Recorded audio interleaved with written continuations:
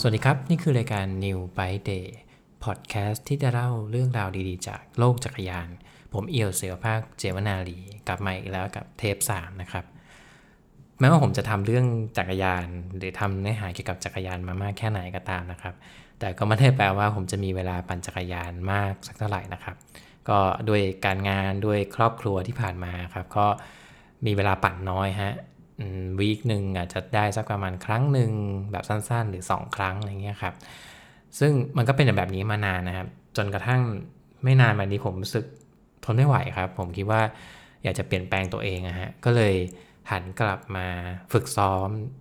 ลองดูแผนการฝึกซ้อมกลับมาปั่นจักรยานอย่างจริงจังอีกรอบหนึ่งครับพูดง่ายๆพยายามจะมีชาเลนจ์ให้กับตัวเองว่าวันนี้จะต้องปั่นถึงเท่านี้ครับซึ่งพอมี challenge เนี่ยมันก็รู้สึกดีนะครับพอได้ปั่นตาม challenge ที่เราตั้งใจไว้นะครับNew Bike Day วันนี้ครับอยากจะมาเล่าเรื่องหนึ่งเป็น challenge อันหนึ่งซึ่งกำลังดังมากในโลกจักรยานตอนนี้นะครับแล้วก็มีคนที่ร่วมทำ challenge นี้แบบทั่วโลกนะครับ challenge นี้เรียกว่า Everesting ครับผม Everesting คืออะไรฮะจริงๆแล้วถ้าเกิดอธิบายแบบสั้นที่สุดนะครับก็คือการชวนคนมาปั่นจักรยานในความสูงเหนือระดับน้ำทะเลที่สูงเท่ากับยอดเขาเอเวอเรสต์ครับซึ่งก็คือประมาณ 8,848 เมตรนะครับเป็นความสูงเหนือระดับน้ำทะเลครับ Challenge นี้วิธีการง่ายๆครับก็คือให้เราหาภูเขาหรือหายอดเขาสักที่หนึ่งครับจะประเทศไหนก็ได้ครับอยู่แถวบ้านเราก็ได้ปั่นตรงเส้นทางนั้นนะครับปั่นขึ้นปั่นลงปั่นขึ้นปั่นลงให้ความสูงที่สะสมทั้งทริปครับทั้งการปั่นของเราเนี่ยสูงให้ได้ระดับ 8,848 เมตรให้ได้ครับผมซึ่งฟังดูเหมือนจะไม่มีอะไรนะครับแต่ว่าเป็น challenge ที่ถ้าเป็นสื่อมวลชนหรือว่าต่างชาติเขาจะชอบเรียกว่ามันเป็น crazy challenge นะฮะคือเป็น challenge ที่ดูบ้ามากๆครับไม่ใช่บ้าแค่ความเหนื่อยอย่างเดียวนะฮะแต่ว่ามันบ้าทั้งในลักษณะของการเห็นภาพเวลาคนทำ challenge เนี่ยครับถ้านึกภาพตามก็คือถ้าเราต้องปั่นต้องเข้า challenge นี้เราก็ต้องปั่นบนเทือกเขาหรือเนินเขาสักที่หนึ่งครับที่เราเลือกปั่นขึ้นแล้วก็ปั่นลงปั่นขึ้นแล้วก็ปั่นลงอย่างเงี้ยหลายๆรอบจนกว่าจะได้ระยะหรือความสูงที่ต้องการนะครับซึ่งก็ฟังดูแล้วแบบทำไปทำไมเหมือนกันนะฮะก็แต่ว่า challenge นี้ที่มันฮิตมากๆเนี่ยมันก็มีที่มาที่ไปเหมือนกันนะครับถ้าท้าความก่อนว่าจริงๆแล้วถ้าเกิดดูประวัติของมันเนี่ยจริงๆแล้ว challenge เนี่ยมันอาจจะเคยถูกบันทึกไว้อย่างไม่เป็นทางการมาก่อนนะครับแต่ว่าถ้าเกิดลองเซิร์ชเรื่องนี้ในอินเทอร์เน็ตดูครับก็จะพบว่าจะมีเรื่องราวหนึ่งที่ค่อนข้างมีหลายเสียงฟันตรงกันว่าน่าจะเป็นการทำ Everesting Challenge ครั้งแรก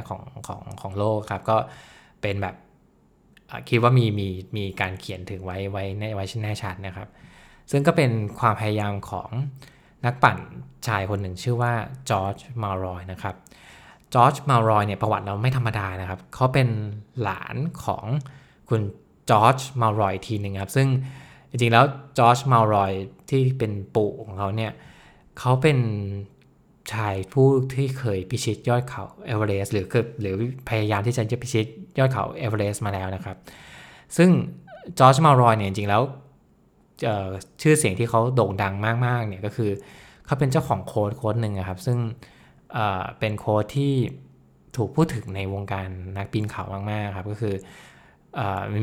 มีคนหนึ่งที่มาถามคุณจอร์จมารอยว่าทำไมคุณถึงต้องปีนเขาเอเวอเรสต์ด้วยครับจอร์จก็ตอบว่า because it's there ครับเพราะมันอยู่ที่นั่นเพราะมันอยู่ตรงนั้นฉันเลยก็อยากจะขึ้นไปปีนขึ้นไปพิชิตสักครั้งหนึ่งครับซึ่งก็เป็นจอร์จนี่ก็ถือว่าเป็นนักปีนเขาที่มีชื่อเสียงมากครับทีนี้จอร์จมารอยที่เป็นหลานของเขาเนี่ยจริงๆแล้วก็อยู่ในครอบครัวเดียวกันนะฮะก็มีเหมือนสืบเชื้อสายความเป็นนักปีนเขามาเหมือนกันวันหนึ่งในช่วงประมาณปี 90 นะครับประมาณสักปี 96อะครับผม94หรือ96ผมอาจจะไม่เคลียร์ตรงยอดตรงปีนั้นนะฮะก็จอร์จเนี่ยอยากจะขึ้นไปพิชิตเขาเอเวอเรสต์สักครั้งหนึ่งครับซึ่ง การที่คุณจะเดินขึ้นเอเวอเรสต์จริงๆแล้วมันไม่ใช่เรื่องง่ายครับมันต้องมีการเตรียมตัวต้องมีการวางแผนมากมายซึ่งนักปีนเขาทั่วโลกก็จะมีวิธีการวางแผนที่แตกต่างกันนะครับคุณจอร์จเนี่ยที่เป็นหลานนะครับก็เผอิญว่าบ้านเขาเนี่ยอยู่ที่เมลเบิร์นนะครับอยู่ที่ประเทศออสเตรเลียซึ่งในเมลเบิร์นเนี่ยมีภูเขาลูกหนึ่งชื่อว่าดอนนาบวงครับผมถ้าเกิดผมสะกดผิดขออภัยนะฮะดอนนาบวงเนี่ยเป็นเทือกเขาที่อยู่ในเขตเมืองเมลเบิร์นนะครับแต่ว่าอยู่ออกมานอกเมืองหน่อยขับรถไม่นานมากครับดอนนาบวงนี่เป็นยอดเขาที่ถือว่าเหมาะที่จะใช้ในการเดินซ้อมขึ้นเขาอะครับคือ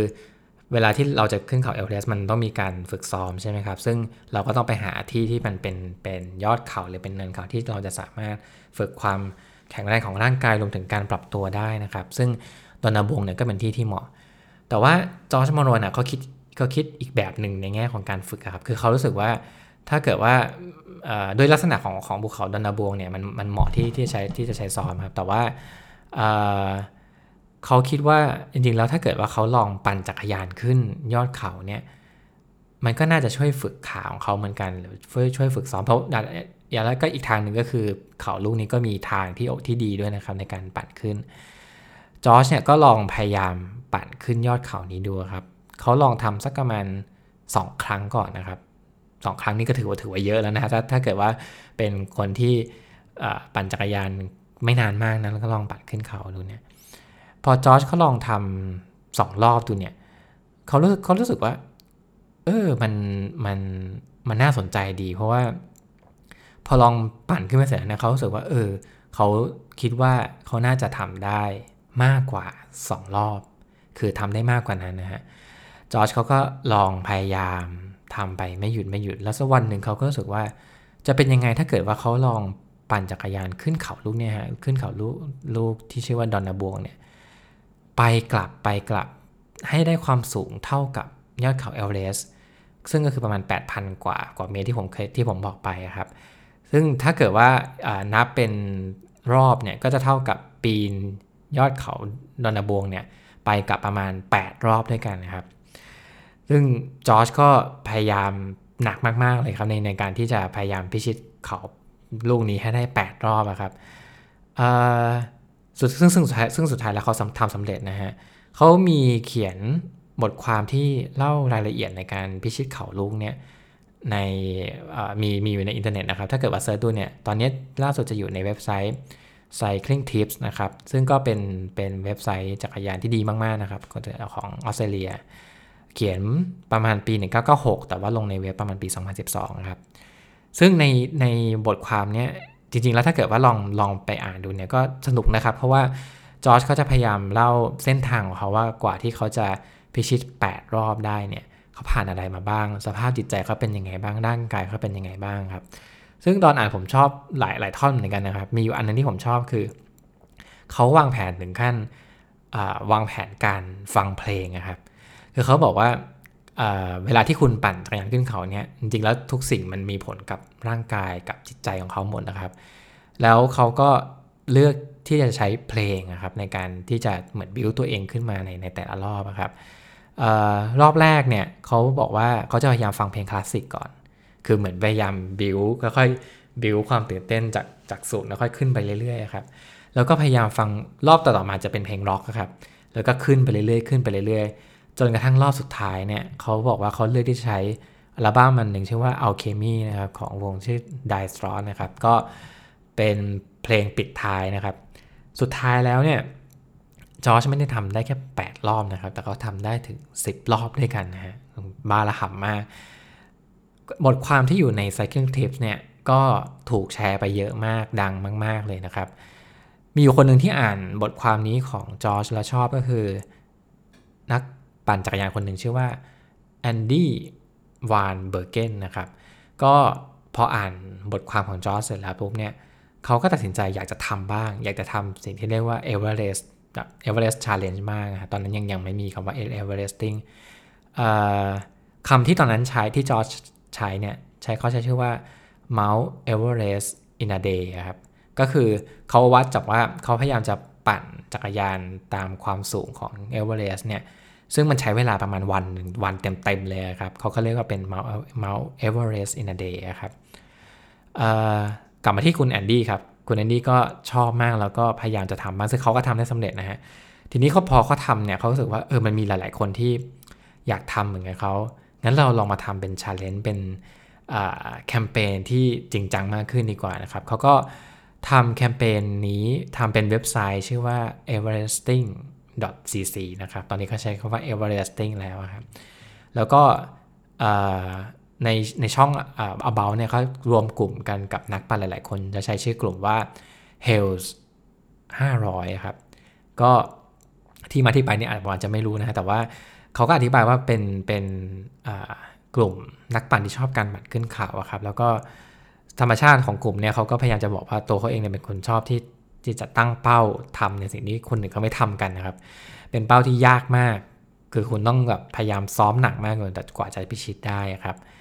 แคมเปญ Everesting เนี่ยออนไลน์ในประมาณปี 2014 ครับซึ่งหลังจากนั้นเนี่ยก็มีคนพยายามทำไปเรื่อยๆนะครับวิธีการเข้าร่วม Challenge เนี่ยเขาใช้แอปพลิเคชันหรือเว็บไซต์ชื่อว่า Strava เป็นหลักนะครับ Strava นี่ก็คนปั่นจักรยานหลายคนก็น่าจะรู้จักกันดีครับคือมันจะเป็นเหมือนแอปพลิเคชันที่ใช้วัดระยะทางนะครับโดยที่คุณอาจจะใช้แอปในมือถือกดบันทึกการปั่นก็ได้หรือว่าอาจจะใช้อุปกรณ์เสริมอย่างของ Garmin หรือของ Wahoo แล้วก็เชื่อมหรือว่าซิงก์กับตัว Strava ก็ได้นะครับซึ่งพอคุณปั่นเสร็จปุ๊บเนี่ยพอมันอัพขึ้น Strava เนี่ยก็สามารถที่จะมาเชื่อมกับเว็บ Everesting อีกทีนึงนะครับซึ่งพอใช้ Strava เนี่ยมันก็สะดวกมากครับในการทำทีนี้ตัว Everesting เนี่ยเขามีกฎอยู่นิดๆแบบไม่ได้แบบสเต็กมากนะครับแต่ว่าก็มีกฎที่ถ้าเกิดว่าคุณจะพยายามพิชิต challenge นี้ก็ต้องทำตามนี้ก็คือว่าต้องเป็นการปั่นจักรยานแบบครั้งเดียวรวดเดียวนะฮะแต่หยุดพักได้หยุดพักในระยะทางที่ในระยะเวลาที่โอเคได้นะครับแต่ห้ามนอนพักอันนี้จะไม่เหมือนการปั่นจักรยานทางไกลหลายๆอันนะครับซึ่งมีการนอนพักได้อันนี้คือห้ามนอนพักแล้วก็ไม่มีการจำกัดเวลาครับยกเว้นว่าถ้าเกิดคุณอยากจะทำลายสถิติก็อีกเรื่องนึงนะครับแล้วก็ Everesting เนี่ยไม่ได้จำกัดอยู่แค่คนปั่นจักรยานนะครับนักวิ่งก็ทำได้ฮะคุณสามารถวิ่งบนเทือกเขาที่มีความสูงไปกลับเนี่ยเอาให้ได้เท่า Everest ก็ทำได้นะก็ร่วม challenge นี้ได้หรือกระทั่งคุณจะใช้เรียกว่าเป็น visual ride นะครับก็คือใช้แอปพลิเคชันเนี่ย Swift ก็ได้นะครับ Swift ก็เป็นเหมือนถ้าอธิบายให้เข้าใจง่ายจะเป็นเหมือนเกมนะครับที่คุณสามารถปั่นจักรยานกับเพื่อนเป็นลักษณะเหมือนมันจะมีรูปของคุณเองเหมือนเป็นตัวอวตารในเกมเนี่ยที่คุณสามารถปั่นแล้วก็ได้ระยะทางได้นะครับซึ่ง Swift นี่ก็ได้รับความนิยมสูงมากในช่วงโควิดที่ผ่านมาเพราะว่าคนมันออกไปไหนไม่ได้ครับก็ปั่นจักรยานบนเทรนเนอร์ไปแล้วก็ใช้ Swift ไปครับทีนี้ตัว Everesting เนี่ยอธิบายเพิ่มอีกนิดนึงก็คือว่าเวลาที่คุณปั่นเพื่อพิชิต challenge นี้เนี่ยจริงๆแล้วถ้าเกิดว่าคุณทำได้เนี่ยคุณก็จะได้แบตช์นะครับมันเป็นเหมือนตราที่บอกว่าคุณทำสำเร็จแล้วซึ่งแบตช์เนี่ยจริงๆแล้วสนุกดีครับเพราะว่ามันมีหลายแบบมันมีทั้งแบตช์ที่ให้สำหรับคนที่สามารถทำ Everesting ได้สำเร็จ1ครั้ง2ครั้งหรือ3ครั้งในรวดเดียวเลยนะครับก็คือแบบสามารถทำได้เป็นเขาเรียกว่าเป็น Triple Everesting นะครับหรือแม้กระทั่งมีอยู่อันนึงที่ผมชอบก็คือเขาบอกว่าถ้าเกิดว่าคุณปั่นความสูงได้แค่ประมาณ 4,000 กว่านะครับคือประมาณครึ่งหนึ่งเนี่ยเขาจะได้แบตที่เรียกว่า Everest Base Camp มาคือเป็นความสูงของความสูงถ้าเกิดเทียบเท่าก็คือเท่ากับ Base Camp ของ Everest นะครับ Base Camp เนี่ยเป็นเหมือนจุดพักของนักปีนเขาอะครับซึ่งถ้าเกิดว่าคุณไปถึงตรงถ้าเกิดว่าคุณจะไปพิชิต Everest เนี่ยคุณต้องมีจุดพักในการที่คุณจะเตรียมตัวปรับร่างกายให้เข้ากับความสูงซึ่งออกซิเจนน้อยมากครับเบสแคมป์นี่เป็นจุดที่มีนักปีนเขามาตั้งแคมป์ตั้งเต็นท์เป็นจุดที่พักเนี่ยเยอะมากซึ่งความสูงมันประมาณ 4,000 กว่านี่นะฮะก็ถ้าเกิดว่าคุณปั่นเอเวอเรสต์ไม่ไหวเอาให้ถึงเบสแคมป์ก็ยังดีก็จะมีแบตช์นี้ให้นะครับทีนี้เอเวอเรสติ้งอย่างที่ผมบอกไปคือมันมีมานานมากแล้วเหมือนกันนะฮะแต่มันก็เพิ่งมาดังในช่วงโควิดนะครับคือในช่วงโควิดที่ผ่านมาเนี่ย คุณแอนดี้เนี่ยเขาให้สัมภาษณ์กับสื่อว่าจริงๆแล้วตอนแรกเนี่ยในเว็บไซต์เนี่ยมีการบันทึกไว้ว่ามีการพิชิตเอเวอเรสติ้งเนี่ยประมาณ 5,000 challenge หรือ5,000 ครั้งแต่ว่าล่าสุดเนี่ยนะครับหลังจากช่วงโควิดที่ผ่านมาเนี่ยขึ้นไปถึงประมาณ 7,625 ครั้งนะครับแล้วก็ในจำนวนนี้เนี่ยที่เป็นแบบวิชวลเนี่ยหรือเชื่อว่าใช้ Swift เนี่ยประมาณ 2,577 ครั้งนะครับก็ถือว่าเยอะนะฮะซึ่งสาเหตุเนี่ยเขาวิเคราะห์ว่าจริงๆแล้วมันเป็นเพราะว่าก็อาจจะเป็นผลกระทบจากเรื่องโควิดด้วยส่วนหนึ่งแล้วก็โควิดเนี่ยทำให้งานแข่งจักรยานซึ่งเป็นกีฬาเนี่ยปกติแล้วเนี่ยจะจัดในยุโรปในช่วงประมาณช่วงโควิดนี้พอดีเลยฮะคือเป็นเหมือนช่วงหรือเปิดฤดูกาลที่เข้มข้นมากๆครับมีแล้วหลายรายการก็ถูกยกเลิกไปหรือถูกเลื่อนไปนะครับรวมไปถึงตัวเดอะฟอร์ด้วยซึ่งก็เป็นทัวร์นาเมนต์ที่ใหญ่ที่สุดในโลกก็สำคัญมากๆนะครับพอถูกเลื่อนไปปุ๊บเนี่ยนักปั่นก็ไม่รู้จะทำอะไรครับคือว่างแล้วหลายๆคนก็มาเล่น Swift นะครับซึ่งก็เป็นได้รับความนิยมสูงมากแต่หลายๆคนก็เลือกที่จะมาทำ challenge นี้นะครับส่วนหนึ่งคือมันสามารถคือเป็น challenge ที่ทำให้เขาได้เหมือนฝึกตัวเองด้วยนะครับเพราะว่าคนปั่นจักรยานเนี่ยที่เป็นนักกีฬาเนี่ยเขาก็ต้องเหมือนฝึกซ้อมรักษาฟอร์มของตัวเองไว้นะครับถ้าเกิดว่าเขาไม่ซ้อมเลยอยู่บ้านอย่างพวกเราเนี่ยฟอร์มมันก็จะค่อยๆหายไปครับซึ่ง Everesting เนี่ยก็เป็น challenge ที่ทำให้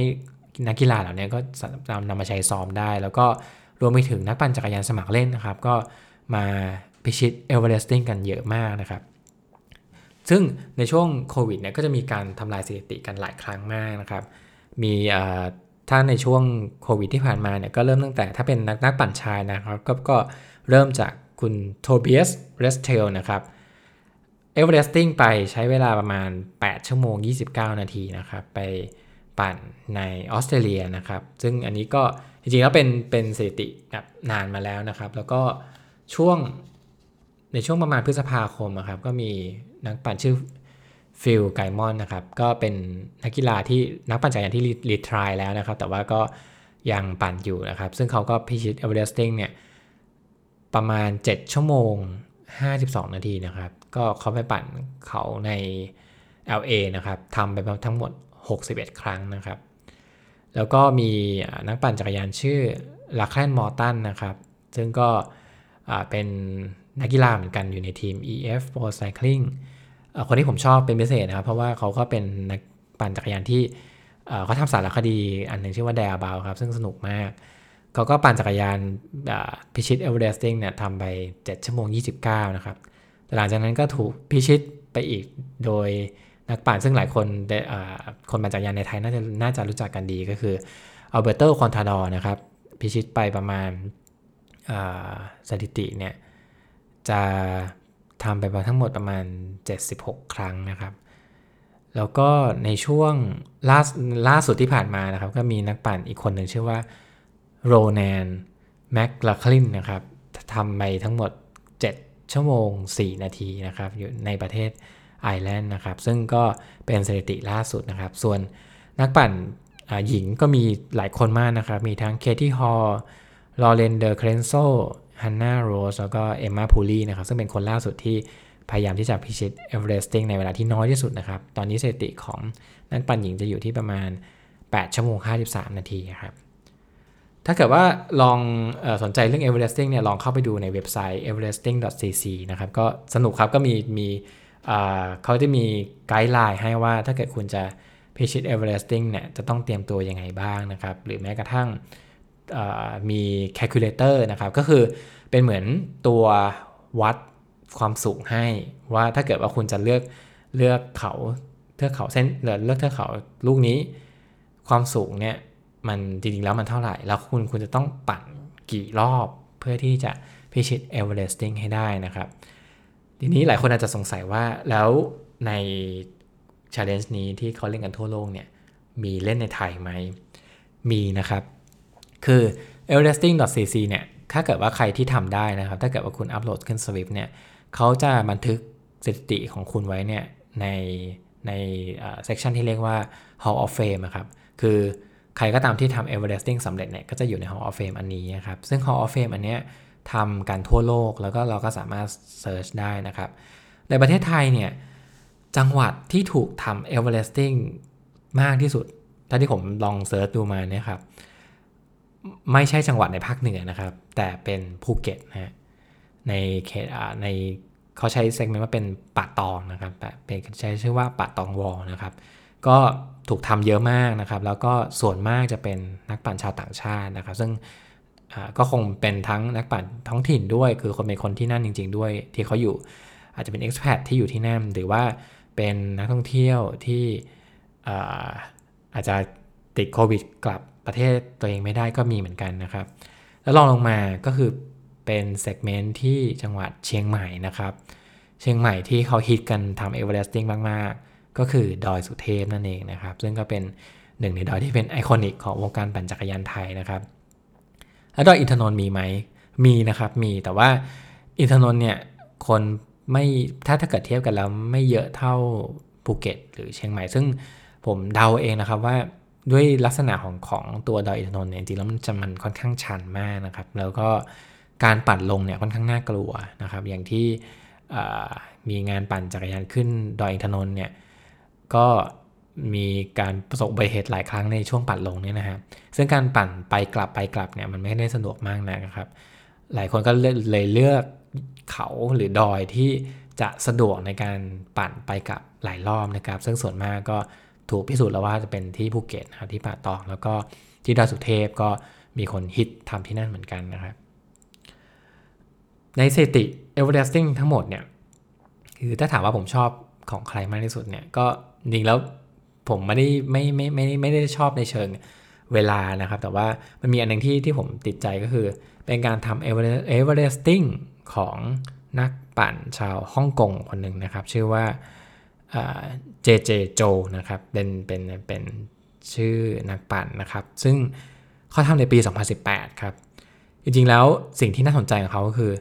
เขาไปทำเอเวอเรสติ้งในทิเบตครับก็คือไปทำเอเวอเรสติ้งที่เอเวอเรสต์นั่นเองนะฮะคือเท่ากับว่าตอนที่เขาปั่นจักรยานขึ้นเส้นทางคือเขาปั่นบนทางที่เป็นเส้นทางที่กำลังจะไปเอเวอเรสต์เบสแคมป์นั่นเองนะครับในประเทศทิเบตนะครับซึ่งเขาก็เลือกเส้นทางเนี่ยความยาวประมาณ1กิโลครับปั่นไปทั้งหมด177 ครั้งนะครับซึ่งก็ความพิเศษคือตอนที่เขาทำเอเวอเรสติ้งเนี่ยเขาเห็นยอดเขาเอเวอเรสต์ระหว่างปั่นด้วยครับมันก็เลยพิเศษมากแล้วก็ตอนที่เขาปั่นจบเนี่ยเขาก็รู้สึกแบบแฮปปี้มากนะครับคุกเข่าลงไปแบบก้มแบบเหมือนดีใจมากครับที่สามารถทำได้แล้วก็ทำต่อหน้ายอดเขาเอเวอเรสต์ด้วยนะครับทีนี้ถ้าเกิดว่าคุณจะอยากฟังผมแล้วอยากจะลองทำเอเวอเรสติ้งบ้างนะครับจริงๆแล้วเขาแนะนำสำหรับผมง่ายในการทำเอเวอเรสติ้งที่น่าจะสะดวกที่สุดนะครับโดยที่ไม่ต้องไปไหนเลยก็คือทำแบบวิชวลครับคือทำผ่าน Swift ซึ่งมันอาจจะแลกกับการที่ดูน่าเบื่อสักนิดนึงนะฮะแต่ว่าก็เป็นวิธีการที่สะดวกที่สุดและจริงๆแล้ว Swift เนี่ยถ้าเกิดว่าใครเคยเล่นเนี่ยก็จะรู้ว่าจริงๆแล้วมันสามารถเลือกเส้นทางได้ครับแล้วในเส้นทางนั้นเนี่ยมันจะจำลองความชันไว้ด้วยนะครับหรือจำลองความสูงด้วยซึ่งถ้าเกิดว่าใครที่เล่น Swift โดยใช้ Smart Trainer เนี่ยก็จะมันก็จะสามารถจำลองความชันได้ซึ่งก็จะยิ่งทำให้การทำ Everesting เนี่ยดูอินมากขึ้นดูพิเศษมากขึ้นนะครับหลายคนอาจจะมองว่าโหทำเล่น Swift มันดูไม่เท่ดูแบบปั่นจักรยานต้องปั่นข้างนอกสิซึ่งก็จริงนะฮะแต่ว่าก็เป็นการทำ Everesting ที่บ้านที่ง่ายที่สุดนะครับซึ่งมีนักปั่นหลายคนที่ทำแล้วฮะแล้วก็หนึ่งในนั้นก็คือมาร์ค คาเวนดิชนะครับซึ่งเป็นนักปั่นจักรยานชื่อดังมากของโลกนะครับชนะสเตจในตัวเดอะฟองน่าจะหนึ่งในคนที่ทำได้มากสุดแล้วครับเขาก็ทำเอเวอเรสติ้งที่บ้านของเขานะครับทำบน Swift นะครับเพราะว่าเขาไม่สามารถออกไปข้างนอกได้ทีนี้มันเป็น challenge ที่น่าสนใจในช่วงที่ผ่านมานะครับผมอยากจะคือผมคิดว่าการทำ challenge เนี่ยจริงๆแล้วเนี่ยมันไม่ใช่แค่เป็นแค่ challenge ที่ทำเสร็จแล้วเหนื่อยแล้วจบไปนะฮะแต่มันช่วยชีวิตเราในหลายด้านเหมือนกันโดยเฉพาะในแง่ของการสร้างเป้าหมายให้ตัวเองแล้วก็พยายามพิชิตมันนะครับ หลายๆครั้งเนี่ยถ้าเกิดว่าย้อนหลังกลับไปเนี่ยผมคิดว่าเวลาที่เราลองทำ challenge เนี่ยเวลาที่เราทำสำเร็จมันก็ถูกบันทึกไปนะครับแต่ว่าเวลาที่เราทำไม่สำเร็จเนี่ยถ้าเกิดว่าเรามาลองมองย้อนกลับมาว่าเราทำ challenge หรือว่าเราทำตามเป้าหมายไม่สำเร็จเนี่ยเพราะอะไรซึ่งมันก็มีปัจจัยมากมายนะครับมีทั้งเรื่องร่างกายมีทั้งเรื่องจิตใจแต่ผมว่ามันมีข้อหนึ่งที่ผมสังเกตก็คือว่าสิ่งหนึ่งที่ทำให้เราทำพิชิต challenge ไม่ได้เนี่ยคือความกลัวที่จะพลาดกลัวที่จะทำไม่สำเร็จเพราะว่าพอคุณเกิดความกลัวแล้วเนี่ยเวลาที่มันมีข้อขัดข้องระหว่างทางหรืออะไรก็ตามที่จะทำให้คุณทำ challenge นั้นไม่สำเร็จเนี่ยใจเรามันจะฟอไปเองครับเราจะรู้สึกว่าอยากหยุดละอยากพอแล้วยังไงครั้งนี้มันก็ไม่สำเร็จหรอกครับสิ่งหนึ่งที่ผมพบหลังจากอ่านเรื่องราวของ Everest เนี่ยมันมีอยู่ข้อหนึ่งครับก็คือว่าผมคิดว่าจุดร่วมหนึ่งของคนทำ challenge นี้ก็คือทุกคนจะพลาดในครั้งแรกคือไม่มีใครที่ทำสำเร็จในครั้งแรกเลยนะครับทุกชื่อที่ผมพูดไปเนี่ยคือหลายๆคนเนี่ยที่ออกสื่อเนี่ยก็คือเขาพูดถึงครั้งล่าสุดที่เขาทำได้คือครั้งที่เขาทำสำเร็จนะครับแต่ว่าเขาไม่ได้พูดถึงครั้งที่เขาทำไม่สำเร็จหลายๆคนก็พยายามมาหลายครั้งมากนะครับการทำ challenge ให้ได้เนี่ยหรือการทำสิ่งที่มันใหญ่กว่าตัวเองให้ได้เนี่ยมันไม่ใช่การทำแบบครั้งเดียวแล้วได้เลยครับแต่มันต้องค่อยๆทำค่อยๆทดลองค่อยๆเรียนรู้หลายครั้งที่เราพลาดครั้งแรกไปเนี่ยมันทำให้เราได้ความรู้กลับมาว่าเราจะทำครั้งที่2ต่อไปให้ดีขึ้นได้ยังไงเราจะทำครั้งที่3ต่อไปให้ดีขึ้นได้ยังไงเราจะพิชิตมันได้ยังไงครับซึ่งความรู้เหล่านี้เราไม่มีทางรู้นะครับถ้าเกิดว่าเราไม่ได้ลองพลาดในครั้งแรกๆมาก่อน challenge มันสอนเราอย่างนี้ครับว่าบางทีสิ่งที่เป็นเป้าหมายใหญ่ๆเนี่ยมันอาจจะเริ่มจากจุดเล็กๆเริ่มจากการทำสิ่งเล็กๆก่อนค่อยๆทำไปเรื่อยๆล้มก็หยุดพักแล้วก็ทำต่อไปเรื่อยๆไม่หยุดจนวันหนึ่งคุณก็จะพิชิต challenge ของคุณได้ซึ่งมันอาจจะมีความสูงหรือความยากเท่ากับการพิชิตเขาเอเวอเรสต์